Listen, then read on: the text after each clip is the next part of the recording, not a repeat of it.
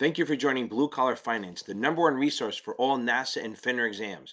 This episode is going to be corporate bonds. Let's get into it. And if you want to watch the video version of it, visit me on YouTube at Capital Advantage Tutoring. Hey, this is Ken Finnan at Capital Advantage Tutoring, and it is my job to get you past the Series 7. So I've done a few of these. I'm working through the complete Series 7 series, A to Z, from beginning to end. So you can just watch this as a supplement to your reading and your questions and your vendors, whether you use Achievable, my favorite. You got STC, you have Kaplan, PestPerfect, Notman, and you also have Training Consultants. All good vendors. Still think Achievable and STC are the top two, but Kaplan gives you some great questions too. So this is the new one. We're going to talk about corporate debt. I already did fundamentals of debt. I think you guys like that, I hope. So here we go. Let's get on to corporate debt.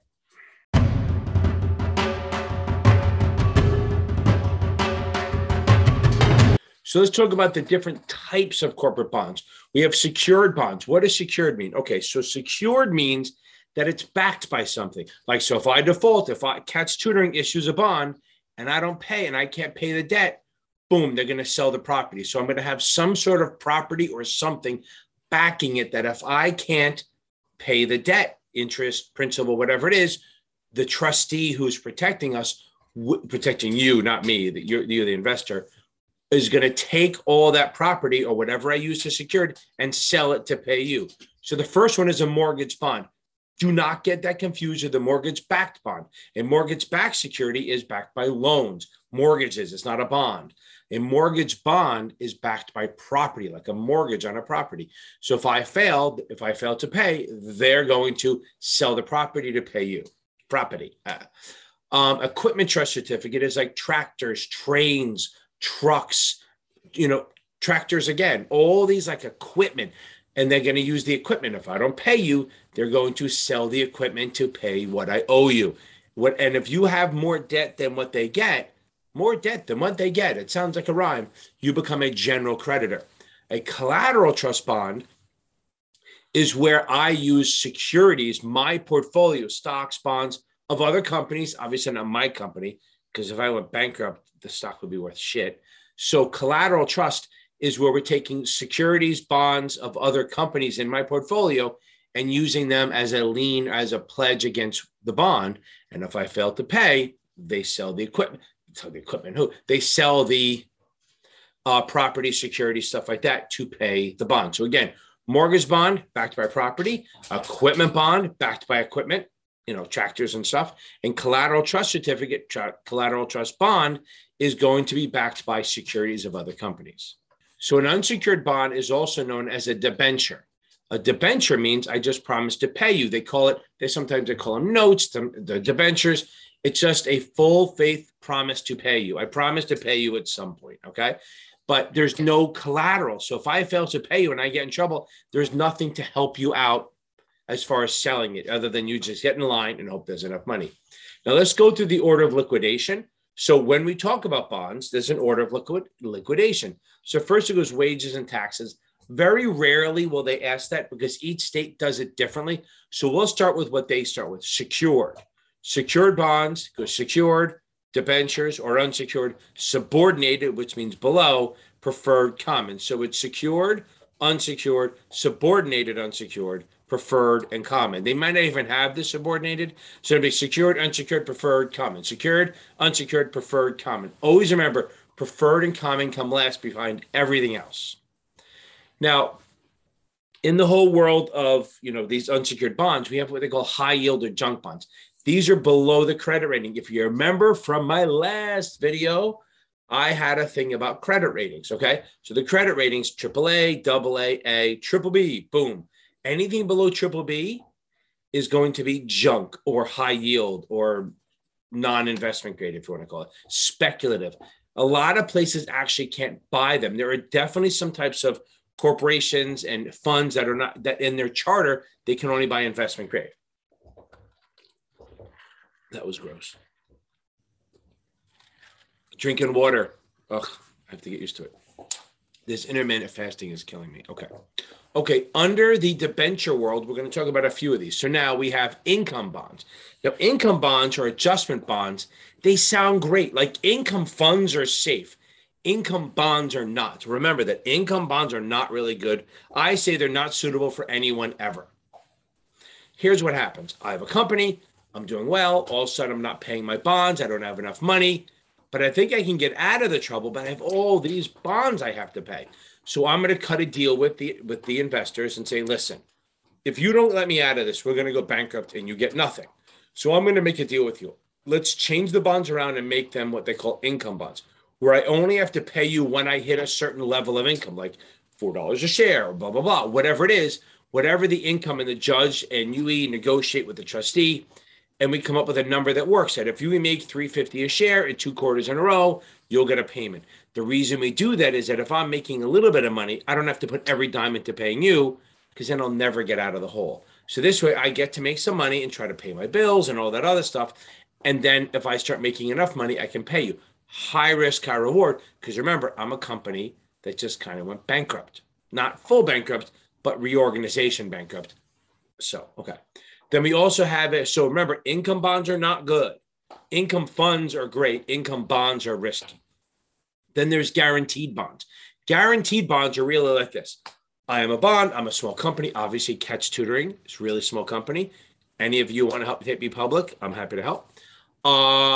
Guaranteed bonds are like a small company like me. Maybe my credit rating isn't that good, but I have a parent company that will come and kind of co-sign the bond. They will guarantor the bond. It's still unsecured. It's just they're willing to pay if I don't pay, but you're going to get their credit rating. Kind of like when you bought your first car maybe, and you didn't have enough credit, or your first apartment, and you asked your parents to co-sign so you can get a better credit rating, that kind of thing. Then we have zero coupon bonds. Zero coupon bonds do not pay interest during the life of it. What they do is they pay at the end. So a zero coupon is like, if I went to borrow money from you, I said, hey, listen, give me $50 and in 2 years, I'll give you back 100. So your interest you'll get at the end. That's what a zero coupon is. A zero coupon is a bond that, that you don't get interest until the end. It does pay interest, just not till the end, okay? So a zero coupon, you buy it at a discount, deep discount sometimes, depending how long they are. And then the interest you get is at the end. So the IRS has a little problem with those because they don't like them. The fact that they can't tax it to the end, because that's not when you get your money. So they make you accrete the bond. And I'll try to put the video here, wherever I can do it, about accretion and amortization. So accretion, I think I did it on the last one, where you take the discount amount. What they're going to do is they're going to say, oh, you bought the bond for $800. And it's 10 years from now, you're going to get $1,000. That's $200. The IRS is going to want you to pay a little bit of that $200 every year. And the easiest way to do it is you take the discount amount, say $200, divide it by the number of years to maturity. Say it's 10 years, 200 divided by 10. That means you're going to accrete $20 a year, which is taxable unless it's a muni. Okay, we also have what they call step up, step down bonds. Step up bonds are where it starts like a coupon like 4. Say the current rates for 5-year bonds are like 5%. We wish, say they were. And this would start at 3. And then every like quarter or every 6 months, it would go to like 3.5, 3.75, 4, 4.5. It would step up. That's a step up bond. And it would end higher than the current rates. And then a step down would be the opposite. It would start higher, like at 6, and go 5.5, 5, 4.5, 3. Why anyone buy them? I have no fucking idea. But they are. Then we have shit outside the country or non-US markets. You have euro dollar bonds. Euro dollar bonds, straight up, are bonds issued by US companies that are issued outside the country, like in London or France or Australia. It doesn't have to be Europe, Japan, whatever they are. We issue them there. Only residents of that country can buy them. Citizenship doesn't matter. Residents of that country or whoever can buy them. And they pay in US dollars. So it's like if I was Apple and I issued a bond in London, but the interest and principal paid in US dollars, that's a euro dollar bond.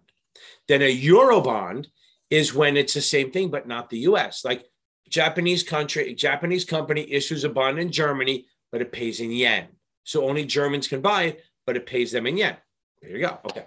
A Yankee bond is like a foreign company in a foreign country issuing a bond in the US, but it pays in dollars. So a Yankee bond, Yankee Doodle Dandy, right? So it's a foreign company in a foreign country. I'm going to get that.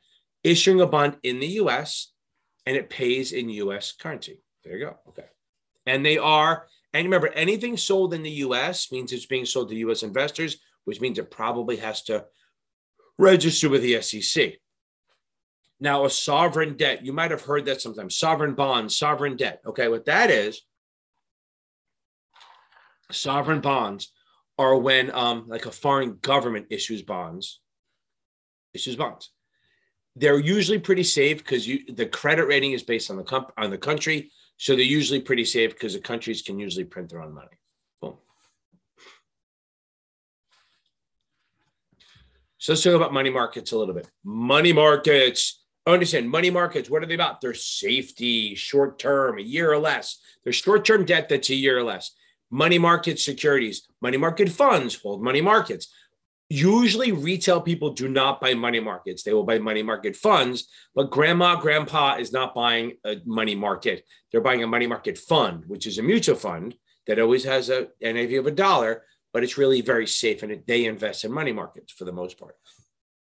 But money markets are all these debt that are a year or less. And they're really for like, if you're going to have a big company, say I'm a corporation and I'm doing a merger or a takeover or an acquisition in the next 3, 6, 8 months, I don't want to take risk. So what I'm going to do is put my money in money markets to keep them safe. So I know that's where it'll be. So some things are commercial paper as a type. What's commercial paper? Commercial paper is issued by like financial institutions or corporations when they need money for like 9 months. As long as they stay under 9 months, they don't have to register with the SEC. Okay, they're 270 days, 9 months, less than that.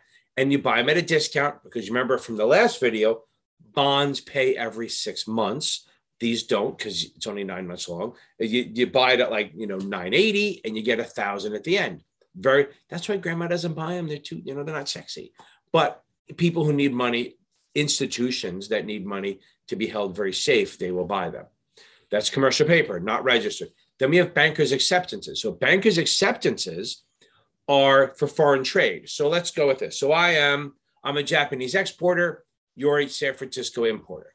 We arranged that I'm going to send you $20 million worth of cars. You're going to send me the money. Well, I'm not sending the money I'm not sending the cars till you send me the money. And you're not going to send the money till I send you the cars. So we're kind of in a standoff. So what'll happen is you'll take your 20 million, deposit it at a bank, and it'll say this is payable when the cars show up in the port. So now I get a piece of paper that says there's $20 million with my name on it, payable in 6 weeks, say. So I now feel safe sending the cars, okay? Because the money's there, I'm okay, everyone's safe. Bankers' acceptances actually help facilitate foreign trade. I mean, that makes it easier to do that and make it work. But do I want to wait 6 weeks for this money? No. So this is a $20 million piece of paper. This is a $20 million piece of paper to me. So I'll sell it for like 19.9 or 19.8 just to get the money now. I'll sell it to you. You'll pay me $19.9 million. Don't worry, check. You can send the check in the mail. And then in 6 weeks, you'll get $20 million. So you'll make that money, but I want my money now so I can start building cars quicker. Maybe I can make more money in those 6 weeks with the money than by waiting. So that's what the banker's acceptance becomes, a discount security. Negotiable CDs. CDs, what are they? That's like when banks basically take a deposit and hold it for a certain amount of time. Negotiable means that it's actually you can sell it back to the bank. Normal CDs have a period, 3, 6 year, 2 years. And the only way you're going to get out of them is to go back to the bank and pay a penalty. These don't have a penalty. Negotiable CDs, you put the money in and you can sell it back to the bank anytime you want. But if interest rates have gone up since it was issued, you will get less than you put in. If you hold it to maturity, you'll get what you want. But if you want to sell it earlier, you can either make more or less than you put in. Okay. Fed funds. It's a money market, but it's really just, what is Fed funds? That is when banks lend money to others for overnight lending. Okay, that's a money market. Okay, money market funds is a money market. Okay, repos. That's when, if you remember from the 4 tools of the Fed, when the federal government, not the federal government, the Federal Reserve, I say that all the time, the Federal Reserve will buy treasuries from the banks, and with an arrangement that the banks will repurchase them 2 days later or 3 days later or 30 days later for a little bit more. Like say I buy it from you for 1,000, you're going to buy it back from me in 3 days for 1,001.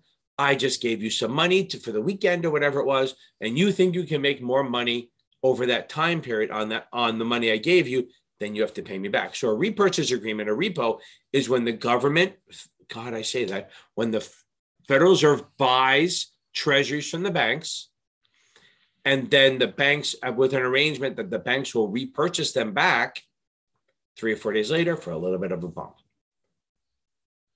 Okay, another type of bond is convertible bonds. Woo, we won't do the math on this one because I definitely have a bond math video, which I'll put here, that shows you how to do it. So I'm not going to waste your time with that, but we're going to talk about them. Convertible bonds are bonds issued by corporations that can turn into stock whenever you want to. When it's profitable, you would normally do it.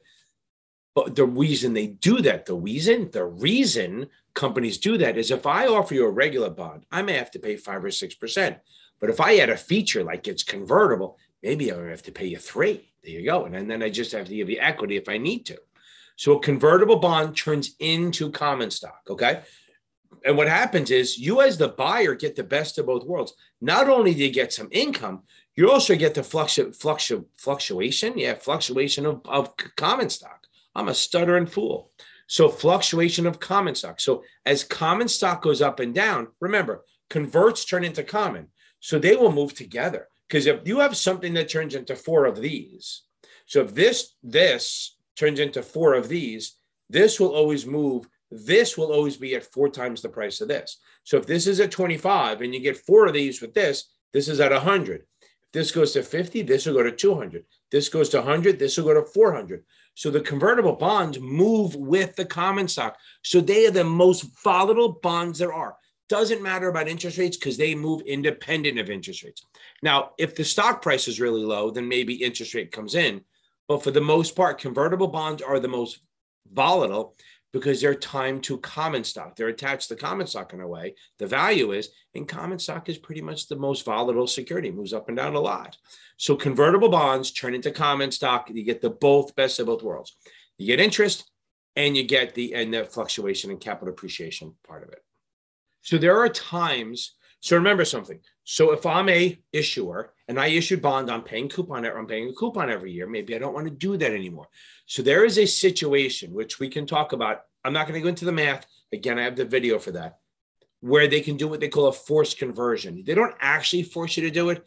It's just that they're going to call the bonds when you're in a situation where you should convert, where the value of the common stock that you would get if you convert is more than the call price or the market price of the bond. So you would convert. I'm not actually making you convert. I'm just giving you an offer you can't refuse. Okay. Meaning that I could call it at one price, but if you were to convert it, you would get more. So then you'd not be forced to do it, but it'd be stupid not to. So that's a nice way for a company when they know it works. When an issuer knows that it should be converted, they do a call and they force everyone to convert. And then nobody keeps their bonds because they convert and now they don't owe the interest anymore. And it didn't cost them a dime. All they had to do is print certificates. And that does dilute people. So if you ever hear somebody talk about a balance sheet and when they say the fully diluted earnings per share or fully diluted anything, that means they're counting convertibles and warrants and stuff and rights in that shares. Because if we have 1 million shares outstanding, and then we have enough convertibles to issue another 1 million shares for free, that's going to dilute all you because there was 1 million, now there's 2. So warrants, rights, stock options, not the ones you buy in the market, but ones like that employees get, and convertible securities, all could dilute the market. And keep in mind that if you get it converted, if you convert your bond into stock, it's not a taxable event because you're just turning one into the other. It's not a big deal. Okay, let's talk about a structured products. Okay, so we have a couple of things. One is, always think of it this way. Structured products are usually like debt with a derivative to make it act like equity. That's what I think. I always think that it's debt and a derivative that makes it act like equity. It's not exactly, but you're basically using some sort of fixed income and some sort of either margin or a derivative to make it replicate another product, which is usually index or equity. So the first one is an ETN.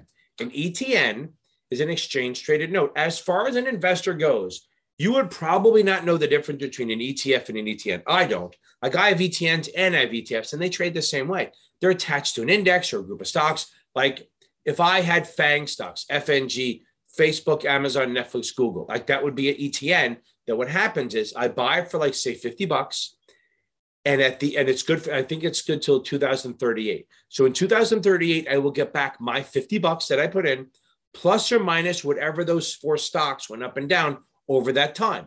So it is a debt. It has default risk. That's a number one risk. It has market risk, but remember, it's still a bond. So the main one is still default risk, that the company who issues it will not have the money to pay me. Okay. But an ETN trades like a stock. I'm going to buy it.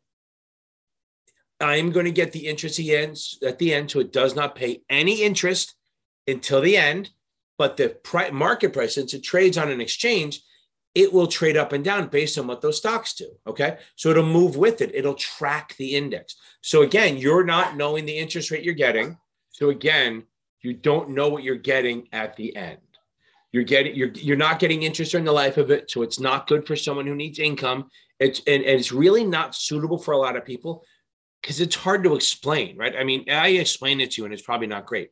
Understand. So again, it's a product you buy that is considered debt. The interest rate you're going to get is based on what the stocks do or the index attracts, or whatever it is, over the life of the product. Now, during the life of it, it will fluctuate based on what those stocks are doing, but there's still default risk. So a reverse convertible is a high risk, high reward kind of short-term product. It's called a reverse convertible, not because it's reverse of a convertible that it goes from common to bonds. It's that instead of you having a choice to convert, the issuer is going to convert when they decide it's good for them. So at any point during these, during whenever they can allowed to do it, there might be dates they can do it, whatever it is, where they're going to take a look at the common stock and the price of the convertible. If at any point the common stock drops below what the bond is worth, okay, they're going to convert it and make you take the shares because it's going to be cost them less than paying you the $1,000. If the price of the stock goes up above the 1,000, they're going to let it sit because you're only getting that. But once the price drops, say the bond's at 1,000 and the value of the stocks you would get if you convert are 980, they would convert. So now you get $980 worth of stock versus if it's at 1,200, they'll just let it go and maybe pay you the 1,000 instead of the 1,200. So that's the problem with it, is that it's riskier because when it goes bad, they will automatically convert you. So what they call that the knock-in level. So if the price goes below what the asset is worth, it's below the knock-in. So that's when they're going to call you. These are only for investors that can handle the risk. They don't have liquidity needs and they understand the product. This is really not for people who are conservative. And that's the end of corporate stuff. Okay. That's corporate bonds. I mean, I've done the basics. I did this. I promise I'll have the convertible link in the video somewhere. Guys, thanks a lot for joining in. Hope it wasn't too long and too boring and I didn't, put you to sleep. Next is Munis, baby. Munis, baby.